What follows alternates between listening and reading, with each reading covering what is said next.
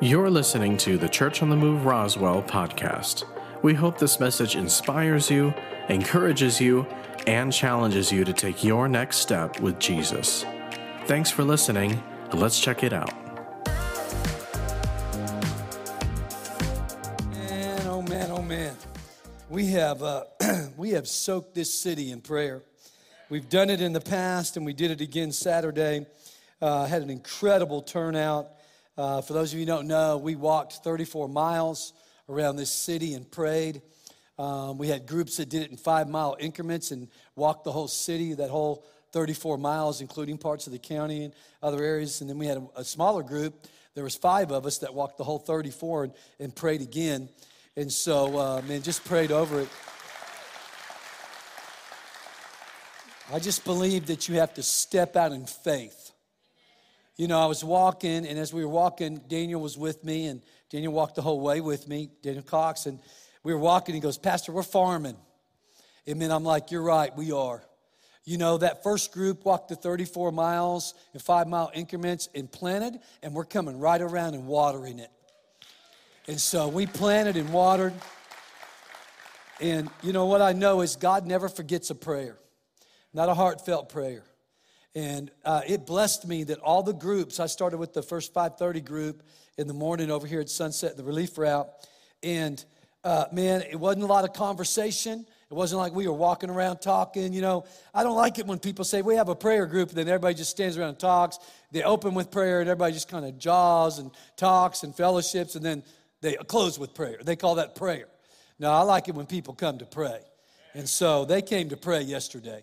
There was hardly any conversation. Once the prayers started rolling in, we had 60 prayers over salvation for the lost in our families, in our city, in this valley, for our marriages and our children. And then we had prayers for healing and then finances, and a total of 15 apiece for each one of those groups, 60 prayers. And people got busy and got praying.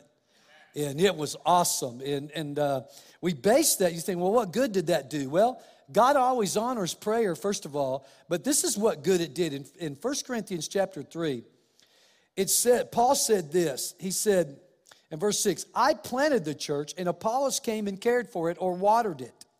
But it was God who causes it to grow." This means that the one who plants is not anybody special, nor the one who waters. For God is the one who brings the supernatural growth. No, nor the one who plants and the one who waters are now the one who plants and the one who waters are equally important and on the same team. On the same team, but each will be rewarded for his own work. We are co-workers with God, and you are God's cultivated garden, the house he is building. Listen, guys, there is something about being a co-worker with God. You know, people don't realize there are some things in God's sovereignty that he has spoken that no matter what people do is going to happen. There's other things that will not happen unless we become a co-worker. Do you notice Paul didn't say, I did nothing and Apollos did nothing, God just brought increase. No, he said, I planted, Apollos watered, then the Holy Spirit brought the increase. God brought the increase. And he said, we're co-workers. There's some things that are not going to happen until we move. They're just not going to happen until we pray. Not going to happen. Won't happen in your life. Won't happen for anybody else. Won't happen for a city. Won't happen for a nation. Won't happen anywhere until God's people begin to plant and water in prayer.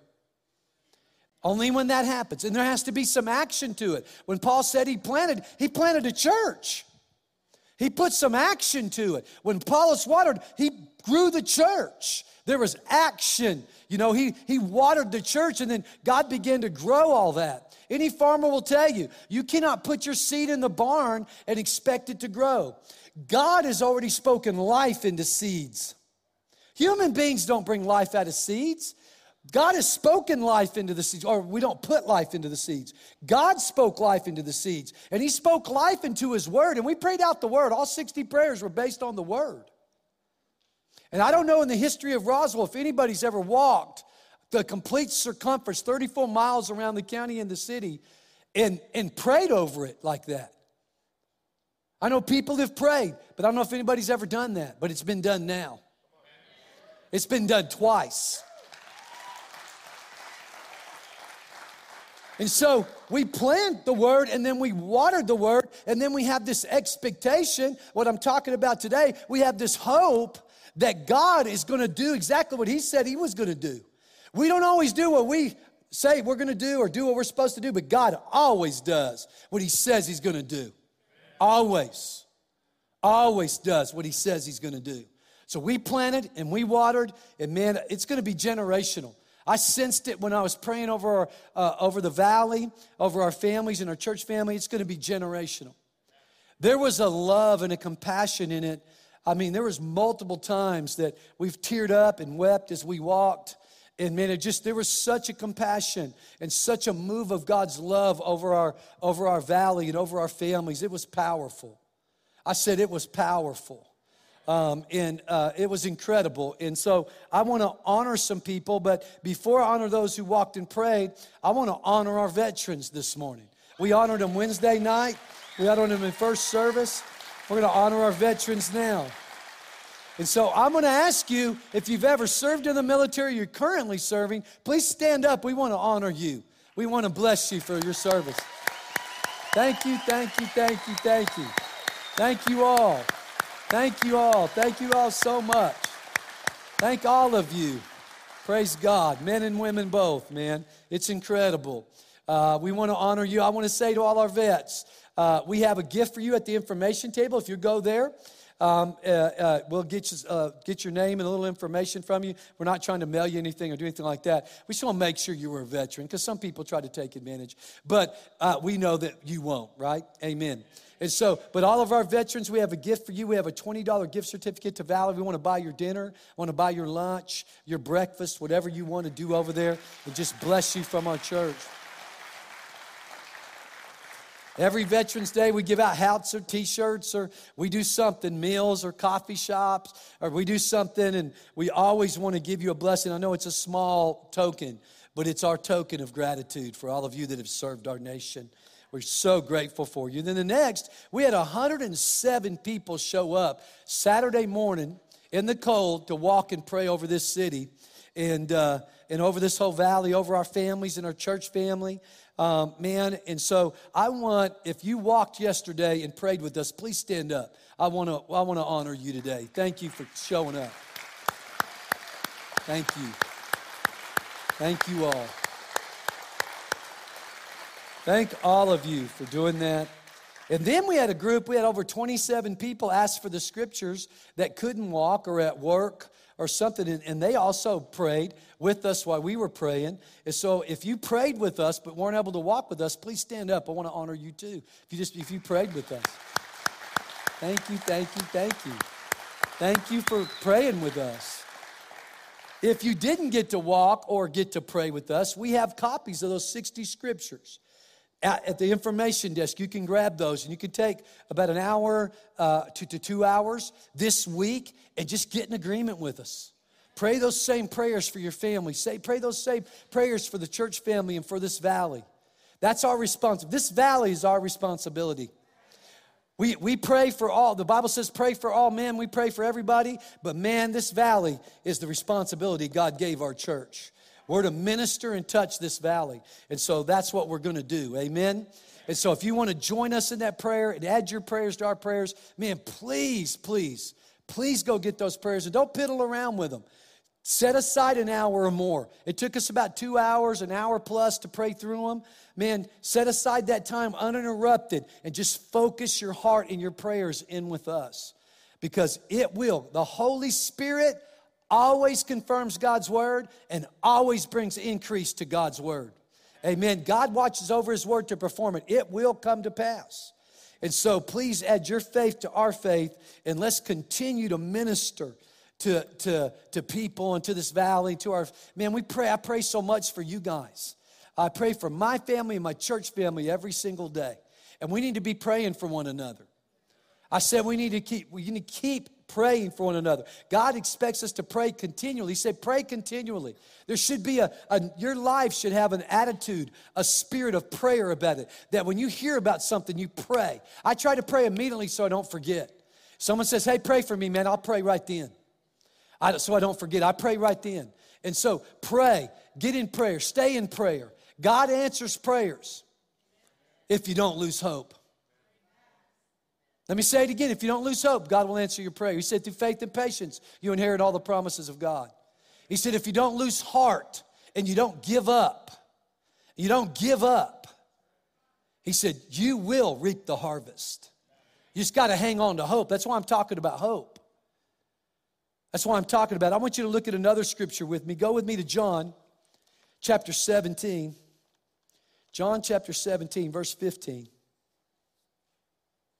Jesus is praying, and he said, I'm not asking that you remove them from the world. He's praying to the Father. But I ask that you guard their hearts from evil, for they no longer belong to this world any more than I do. Your word is truth, so make them holy by the truth. I have commissioned them to represent me, just as you commissioned me to represent you. And now I dedicate myself to them as a holy sacrifice, so they will live fully dedicated to God and be made holy by your truth. God wants us to live fully dedicated. The way Jesus fully dedicated his life, he wants us to fully dedicate our lives. And why am I talking about that? Well, it involves the hope I'm about to talk about, but it also it involves the prayers that we prayed, but it also involves the losses that we've suffered in our state and in our nation over this last election. Listen, no matter what the world does, no matter how many times they look like they're winning, I promise you this, they never are. It's a setup for greater failure by the devil, and it's a setup for great defeat because of our God. Amen. I was talking to Representative Rob Montoya, who tried to win the House back in New Mexico in the governor's race and didn't succeed. And we were talking about a new strategy, and we came up with a new strategy to approach our whole state. But sometime I'll get into that. But today, I want to talk about what we concluded in that conversation, and this is what we concluded. Guys, I have always hated losing. That's my family. I hate to lose. I hate to lose. I hate to lose more than I like to win. I like winning, but I hate to lose. But there's something I hate even more. I hate quitting. Because listen, you can lose 15 times. If you don't quit, you'll get that victory the 16th time. But if you quit, you'll lose all hope. There's no more hope if you quit. If you suit back up and try again, there's still hope of a victory. If you show back up at work, there's still hope. You show back up in that relationship. You show back up to church. You show back up for your kids. You show back up for your family. You show back up for your country. You show back up for your city. You show back up for your community. As long as you keep showing up and you don't quit, there's always hope of another victory coming. And what I love about victory is that you can lose 1,000 times, but when you finally get that victory, it's like all that, it felt like all was lost all those times you were losing. It's like, oh, that hurts, oh, that hurts, oh, that hurts, oh, that really hurts. But then when you get the victory, it's like, that was nothing. It feels like nothing. When you're in it, it feels like everything. When you're on top of it, it's like, oh, man, why was I so worried? Let me say this to you. If God's not worried, why are we worried? If God's not afraid, why would we be afraid? If God's not concerned about what the world just did and what happened in our elections, then why should we get all distraught about it or down or out or depressed or angry about it? If God's not, we're not. Why? Because he's still on the throne. And no matter how many losses we suffer, victory's coming. Victory's coming if we don't lose hope. If we don't quit. If we just don't quit, there's always hope. Don't quit on your marriage. Don't quit on your kids. Don't quit on the church. Don't quit on Jesus as the Lord. When you quit, all hope is lost. And that's the only time all hope is lost, is when you give up. When you give up. Jesus said, listen, if you put your hand to the plow and you turn back, you will not inherit the kingdom of God. This once saved, always saved stuff is not true. The same way you receive Jesus in your heart, you can deny him from your heart. I'm not talking about you have an emotional moment and you think, oh man, that's just, no, you didn't answer my prayers. This didn't go my way. God, I'm not going to church anymore. Man, God, I'm down. I just given up. I mean, I'm not talking about an emotional moment where you don't feel good or you kind of feel like you're quitting. But you know in your heart, I'm not really quitting. Your head's saying, this is too much, it hurts too much, I'm frustrated about it, it just doesn't look good. But your heart is saying, nah, you're not quitting. You know what I'm talking about. But when your heart says, I quit, and you turn your back on God, you will not inherit the kingdom of God. And if you play too many games in your head, that you quit on God too many times in your head, eventually what comes into your head trickles down to your heart. You don't want to keep doing that. But I think all of us at one time or another said, golly, God, what's up with this? Man, this can't be right. Do you really care about me? I think we've all thought all those thoughts. But in our heart, we knew the truth. If you totally turn your heart against God, you will not. God says it over and over again. He said, if you're neither hot nor cold, but lukewarm, I'll spew you out. How many times does he have to say, if you turn your heart against me, if you turn your heart against me, you will not inherit the kingdom of heaven. Again, I'm not talking about some emotional moment. I'm talking about a heartfelt turn. Don't ever turn your heart against God. Because if you don't, there's always hope. If you don't quit in your heart, you might quit out of your mouth. You might think, golly, I'm done with this. I'm finished with this. But you know in your heart you haven't quit. Then you haven't quit and there's still hope for victory. I hope everybody in this church learns that you might lose and you might hate losing. But worse, we all need it. The worst thing is to give up, to quit. Hate quitting more than you hate losing. We have a generation where we let people, it kind of rocks my world a little bit, that people start things. And then, like when I coach Little League basketball and stuff, man, it's like, oh, we're going on vacation. I'm like, you're going on vacation during the season? Did you know you were going on vacation before you signed up for this? Oh, that's just Little League. No, it's life. Let me say it again. It's life. What you're teaching them is you can make a commitment to a team, and then when you don't feel like it or you just want to leave, you want to go on vacation, you want to go out of town for a weekend, you just go. You know how many times my kids had to stay here? We were gone. Garrett, when he played basketball, we'd go on vacation and leave him here because he had to be at practice. Is that not right, Garrett? Why? Because he made a commitment and he's going to keep it. Sometimes we think we justify it. Well, it's family time. Well, I tell you something. Family time is awesome. We need it. But I tell you what's better is not quitting and not showing up. Time needs to be over. We need to not quit. Teach our kids not that they should never quit. That what they start, they finish. And they don't quit and they don't give up till the job is done. Doesn't mean they have to play next season, but they committed to this season. You better finish it. We need to teach our children. They show up for practice. Unless they're in the hospital or someone's dying, they show up for practice. I don't know how many of those kids, well, my mom and dad were tired. They didn't bring me to practice. I'm like, what are they teaching you? If you're tired, you don't show up. How many of you have been tired and went to work?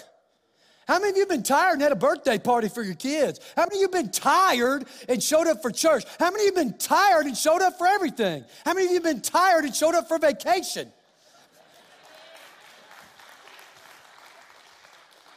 We can't use these things and teach our children to be quitters because that's how they become hopeless. You wonder why this generation walks around, they're taking more mental medication than any generation combined. More depression than all the other generations combined. Over 200 years, more medication, more mental issues with our young people right now than ever before. It's because parents have taught them there's no such thing as commitment. That when you commit to something, you commit to a team, you commit to a project, you finish it. Doesn't mean you have to always stay there, but you finish what you started. Then you can move forward. We got to teach our children to hate losing. Not a competitive spirit where we're jealous or envious of others. That goes way beyond. what I'm talking about. I'm talking about the type of determination where it said Jesus set his face like flint towards Jerusalem, and he was determined to go to that cross. I'm talking about that kind of determination, that attitude. Jesus was going to win a victory, and it was going to happen no matter what. Nothing was going to get in his way. He was going to win this victory for us. He was going to honor God no matter what. I'm talking about that kind of commitment. God said this, and we prayed one of these prayers on the path, that, Father, you said if I delight in you, you'll give me the desires of my heart. But we didn't have the second part of that scripture. It says when you commit, everybody say commit. When you commit your ways to him, he'll bring them to pass. The reason a lot of prayers aren't answered is not because they're not asked. There's billions of prayers that go up. The reason a lot of prayers aren't answered is because people have a desire of their heart, but they don't have a commitment to God. And guess what? You can fool everybody, but you can't fool him. You cannot fool God. You can fool everybody, but you can't fool him. You cannot fool him. He knows if you're committed or not. He said, commit your ways. Ways of what? Way of life. Commit your way of life to him, and he will bring. That's why you have people that consistently have God answering prayer and doing things, and you have people that consistently don't have it. It all comes down, not to desires of the heart. All of us have desires of the heart. It all comes down to commitment. Are you committed? Committed when? Committed when you fail 1,000 times. The Bible says, though a righteous man falls 7 times, we know the number 7 is the number of completion. That means he might fall 7,000 times. He always gets back up. What is that proverb about? Not quitting. A righteous man, someone who's right with God, just never quits. They fall. I'd get down, but I don't know if I can get back up after walking 34 miles. Where's my 34-mile crowd? I had 2 of them in first service. Reve and April were here. 2 of them were here. Robert, stand up. Brother Daniel, stand up. They walked all 34 miles with me.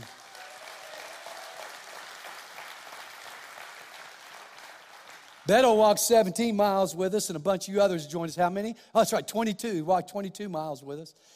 And several others joined us along the way. Several other people, Jim and Diane and my son Tucker and the motorcycle group come by and encouraged us. Several other people came along the way, and Caden and his wife Coxes came and encouraged us. And Pastor Sergio, he hurt himself walking. He said, man, Pastor, I'm not as young as I used to be. I said, I know.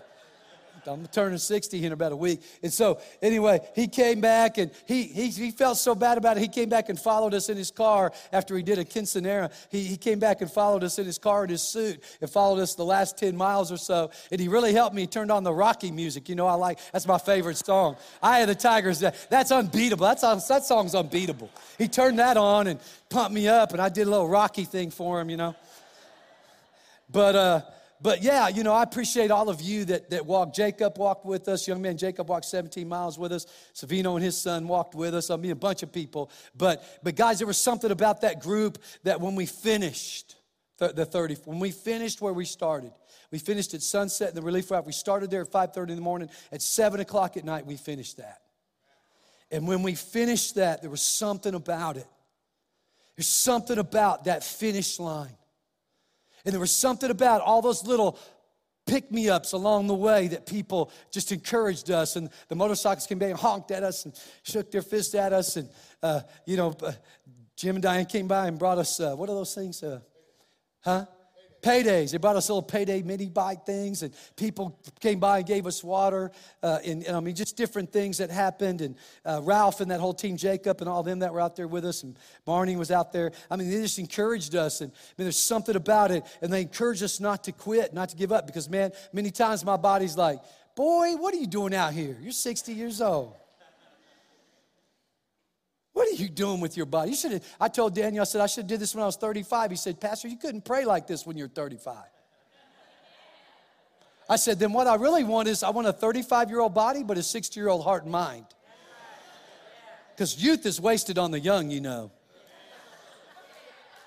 There's some truth to that. If you got gray hair, you know there's some truth to that. But yeah, I mean, there was something about all those words of encouragement, all those people stopping by, my son Tucker stopping by, everybody just stopping by and encouraging us, and just, you know, and that's what God's doing. That's why you come every Sunday. The Bible says gather together and encourage one another, because we need those little encouragement boosts so that we'll walk all the way to the finish line. And there's something was so exciting. We thought we saw the stop sign at Sunset in the relief route. We thought we saw him. We're like, whoa, there's a sign. And then we realized it was another sign. It wasn't that sign. But for about 25 yards, we were like, we're almost there. And we're like, oh, no, we're not. We got to walk. But when we finished, it was energizing. And there's a picture of us. Throw that picture up there of when we finished. This is the group that finished all 34 miles. Right there. We finished the whole 34 miles.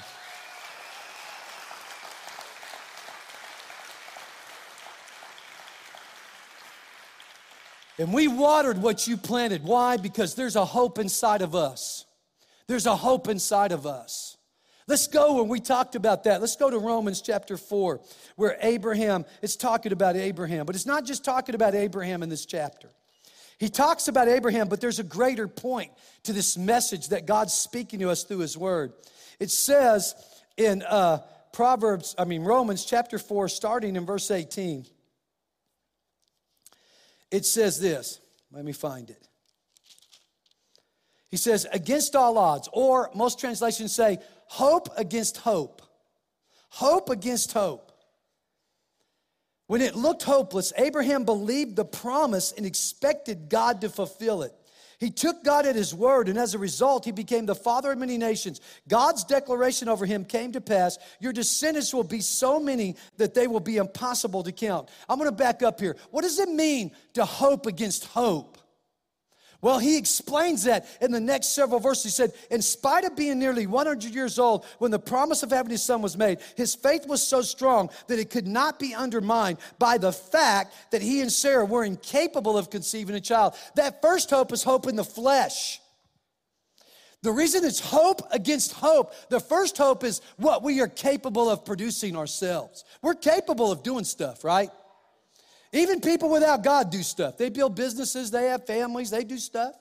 God gave human beings the ability to do things, to think things, to dream things, to accomplish things, to get married, to have kids. I mean, we have an ability, with or without God. God placed this ability in us to produce, to do things.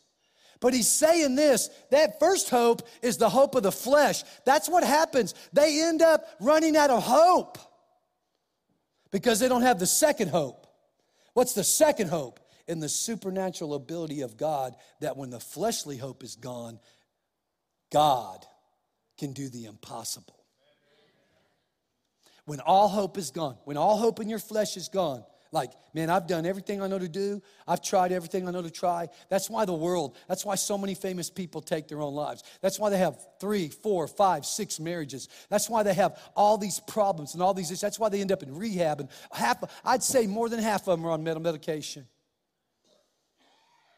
Because without this second hope, when you come to the end of fleshly hope, like I've done all I can do, I'm never enough. It's never enough. Fame and fortune wasn't enough. This wasn't enough. This isn't enough. You know, I tried to be this person, that wasn't enough, and this isn't enough, and this isn't enough, and this isn't enough. They just lose all hope because they don't have the hope in God. This is a spiritual hope that supersedes the flesh, that says what is impossible for man is possible with God. That's what Abraham was talking about. He said, I hoped against hope. All hope in the flesh was gone. My body's dead.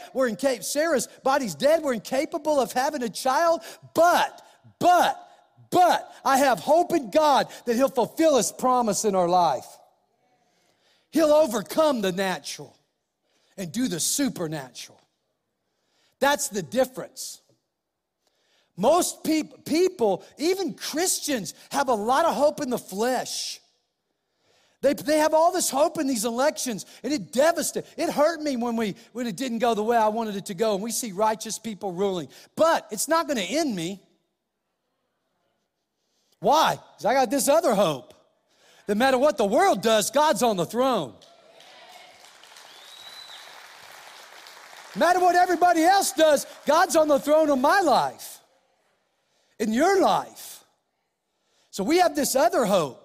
No matter what everybody else does, we have this other hope. It looks like your marriage will never be fixed. It looks like your kids will never do what's right. It looks like this, it looks like this, it looks like that. But if you have the God of all hope living inside of you by the Holy Spirit, there's no quit in you. You hate the losing, you hate to see what's happening, but you hate quitting even more because you got the God of hope in you that won't let you quit. He says, hey, when all looks lost in the flesh, you still got me, and I'm greater than the flesh.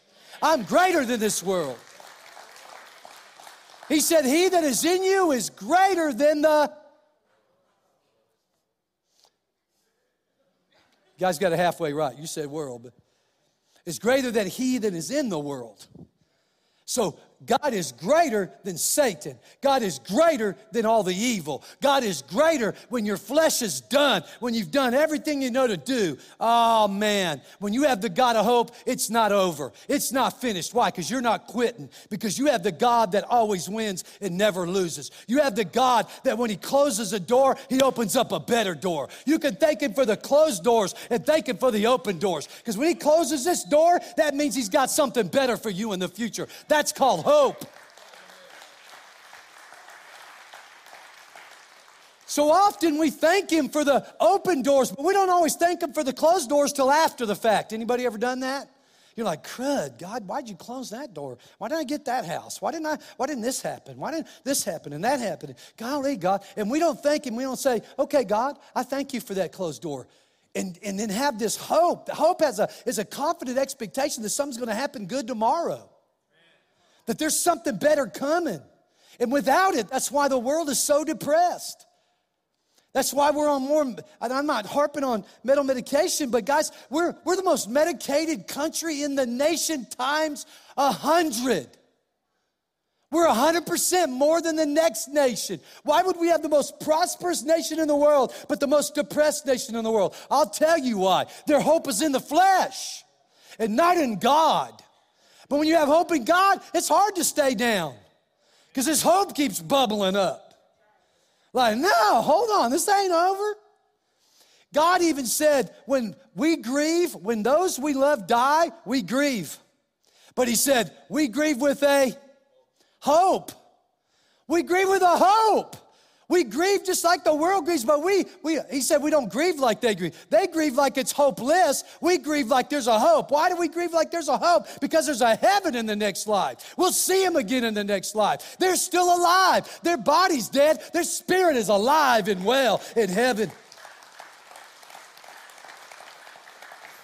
We cry our tears and we miss them. But man, we have a hope. I don't know if it's alive in you, it's alive in me. I can't wait to see my sister. I can't wait to see my daddy. I can't wait to see my grandmama. I can't wait to see so many that I've loved in this church that have passed away. I can't wait to see them. I can't wait to see all the babies that we buried early. I can't wait to see them all. Why? There's a hope in me. They're not dead. They're alive and well in heaven. That's hope. That's hope. I have a hope in me that our planting and our watering will produce not just results now, but it will produce results for generations from now. If Jesus tarries, those prayers are going to sit over this city, sit over this valley, from Artesia to Roswell. Going to sit over here. You know, we serve a city, man, that has a lot of champions in it. You know, Goddard volleyball team won the championship Saturday. Do you know Gateway Christians volleyball team won the state championship? You know Gateway Christians football team won the state championship Friday night. Roswell High thumped, I think, does Gadsden have a football team? They lost 56-0 to Roswell. They played a football team, Gadsden did, and lost. And they're going to the semifinals, so is Artesia. It's going to be Bulldogs versus Coyotes, I think, in the state championship. Sorry, Artesia fans. Tucker played for you guys for a while, but I still root for Roswell High. I'm sorry. I still root for the Coyotes. Garrett won a state championship with the Coyotes. But anyway, Coach Lynn is here, and I love him for that. And so are several of the other coaches. But anyway, it's going to be one of those two teams that are going to be the state champion. You know, we need to celebrate our kids when they win championships. We need to celebrate that big time. We need to become the city of champions. But not just the city of champions in sports, but the city of champions in life. And the only way you can do this is if you serve the champion of all champions. And that's the Lord Jesus Christ, who conquered sin and death.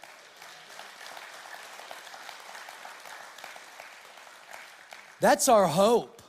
And then, not only does it talk about Abraham, but listen to this, starting in verse 23 says, and this declaration was not just spoken over Abraham, but also over us. For when we believe and embrace the one who brought our Lord Jesus back to life, perfect righteousness will be credited to our account as well. Jesus was handed over to be crucified for the forgiveness of our sins and was raised back to life to prove that he had made us right with God. So he's saying, listen, if you can believe Abraham and Sarah have this child when it looks impossible, can you not have a hope that Jesus Christ was raised from the dead? And God gives us these two impossible scenarios when the flesh is dead, but God's word, his hope is still alive. If you hang on and you don't give up and you don't quit, watch what God does. And when he closes one door, just thank him and say, God, I'm glad that door closed because obviously that wasn't for me, that was for somebody else, but I know you got something even better for me tomorrow. That's what hope says. That's what hope keeps thinking and speaking and living by. That's how you live a life, not up one day and down the next. You live a life that's steady because the ups and downs of life don't move you, just the word of God and the hope you have in him. And if you don't quit, if you learn to hate quitting, you learn to hate it. You learn to hate quitting. You love finishing. You love being a finisher. And you teach your children to be finishers. Oh, my goodness. They'll see the goodness of God in the land of the living. You'll see the goodness of God in the land of the living. You won't just see it in heaven. You'll see it on earth. I said you won't just see it on heaven. You'll see it on earth. And hope causes us not to quit.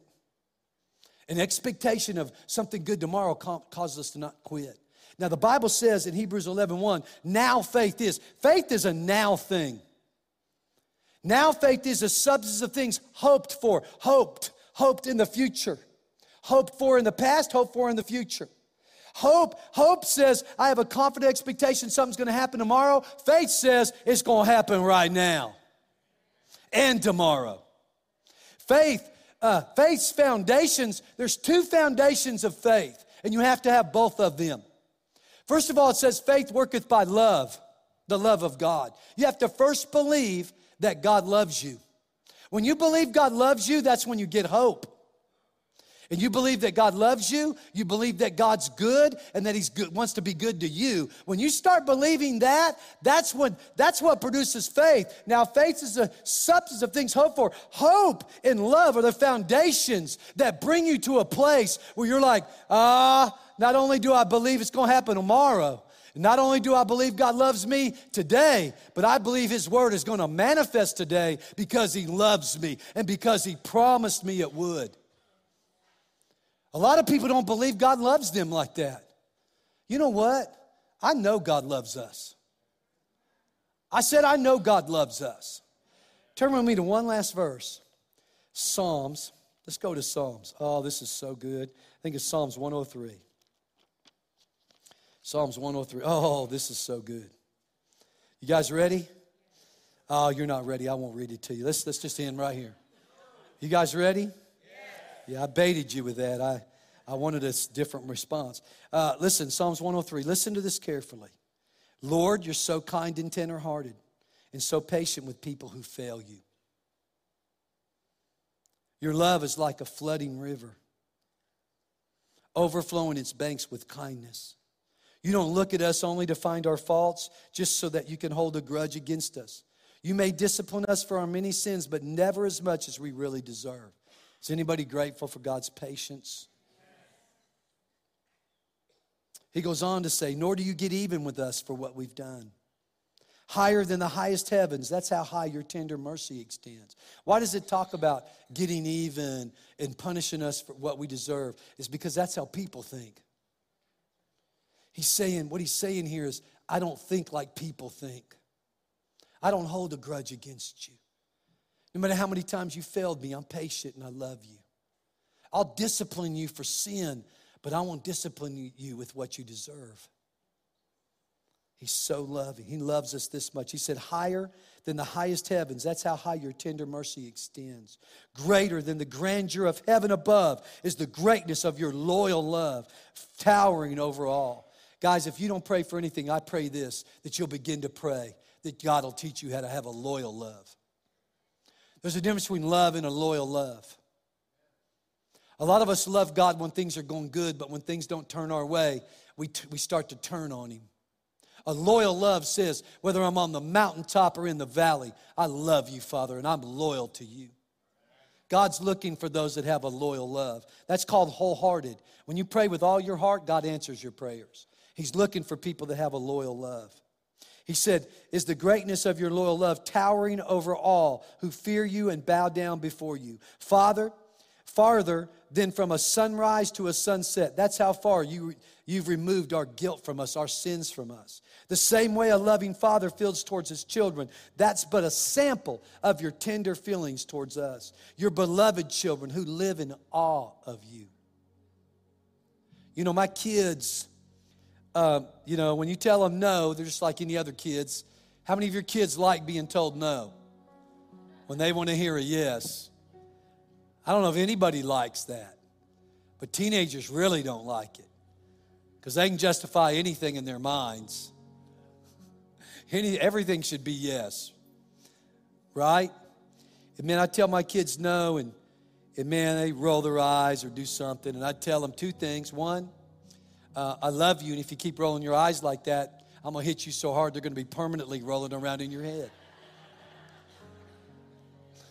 And I meant both of those things. But I would tell them, I'd say, listen, you got to learn to be able to take a no from me the way you take a yes. Why? I tell them, this is why. Because you got to trust me that I love you and I'm looking out for you. And that I know you don't believe it, but I do know some things you don't know. Not because I'm necessarily my IQ's higher than yours, but because life experience counts for even more than IQ, if you ask me. I'd rather have the life experiences than the IQ. IQ people think in theory. People with experience know. They know in fact what is right, what is wrong, what works and what doesn't work. And I would tell them, listen, man, you got to be able to take it. And I understand you're a little frustrated because I'm telling you, I get that part of it emotionally, mentally. But you got to tell your heart to feel good about my no's, because my no's will help you save your life. My no's will protect you from evil and temptation. Guys, we have to understand when God tells us no, He's protecting us. When He disciplines us, He's protecting us. He's protecting us, and He's helping us to grow. He's greater than a father, a natural father.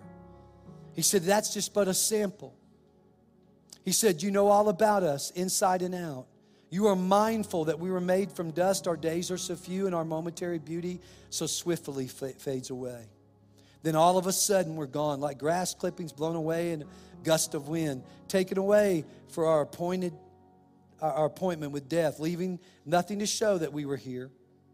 But, Lord, as gloom as that looks, He said, but, Lord, your endless love stretches from one eternity to another, to the other, unbroken and unrelenting toward those who fear you and those who bow face down in awe before you. Your faithfulness, everybody say God's faithfulness, to keep your every gracious promise you've made passes from parents to children to grandchildren and beyond. You are faithful to all those who follow your ways and keep your word.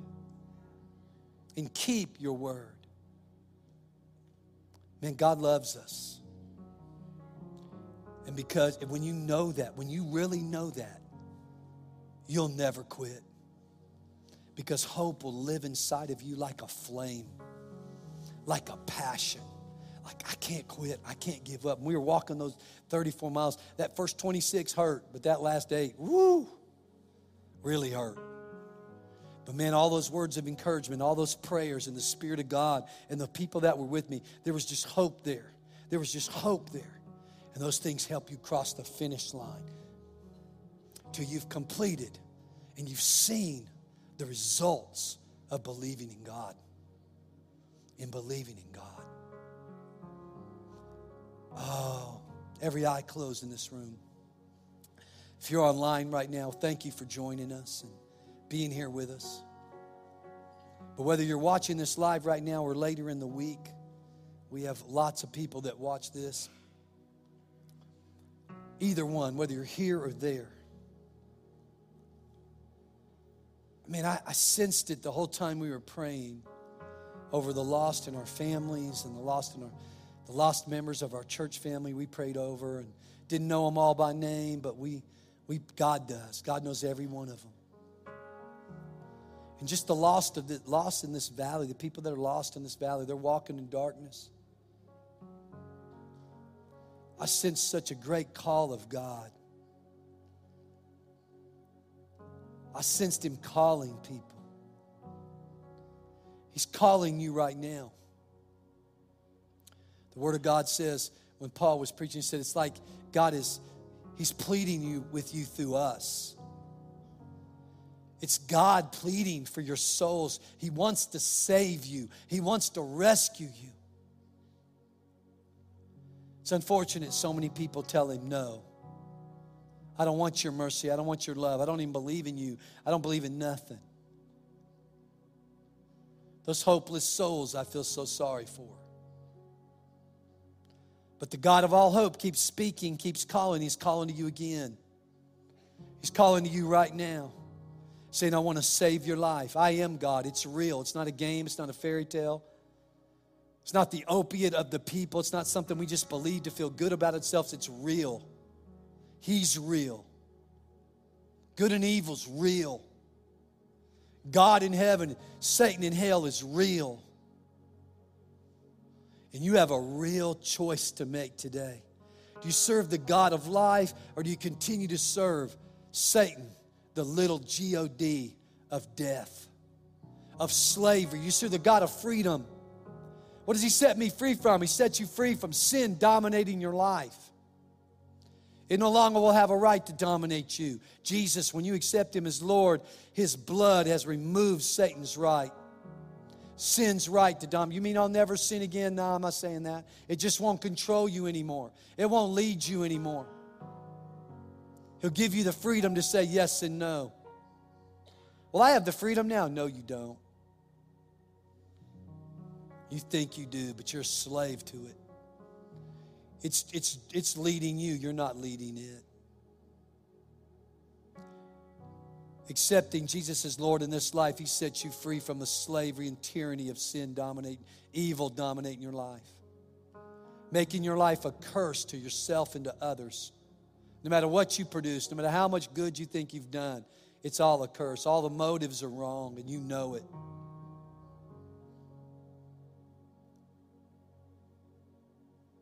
You know it's a mess on the inside, no matter how good it looks on the outside. That's why God's calling you today. He loves you. He wants to rescue you the way He rescued us. So many in this room.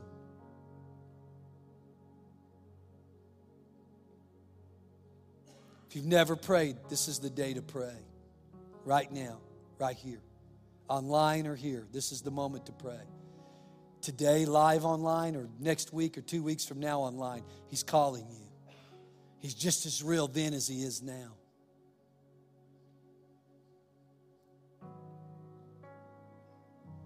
Maybe you have prayed, but because of whatever reason, lust of the eyes, lust of the flesh, pride of life, greed, jealousy, hurt, pain, whatever it is, party spirit, addictions have pulled you away. God's so good.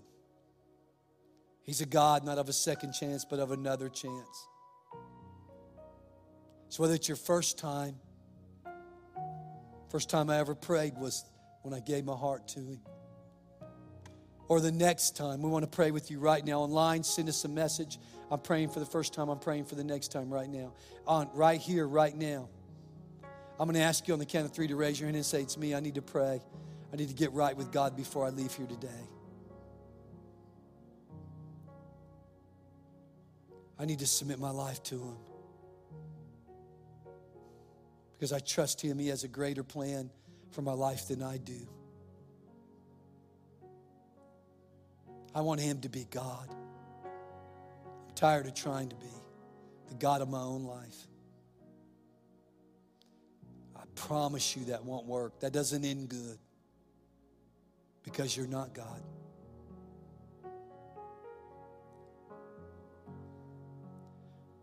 So if you want to pray online, send us a message in here.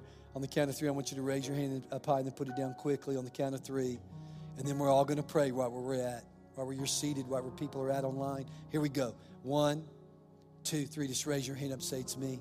Thank you. Thank you. Oh, God bless all of you. Thank you. Thank you. Thank you. Thank you. God, so many. That's awesome. I know we have probably several online too. Let's all pray together, okay? Those who raise your hand, God's just looking for some sincerity. Not perfection. He's just looking for you to be sincere. He'll teach you and grow you and mature you. But you just got to be sincere today and really mean it and submit your life to Him. Jesus gave His life to save ours. He's asking us to give our lives to Him. He's not asking us to do anything He hasn't already done for us. He's that kind of leader.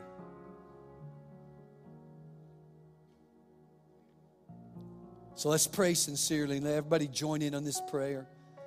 Say this together. Say, God, come on, church. God, I believe You are God and God alone.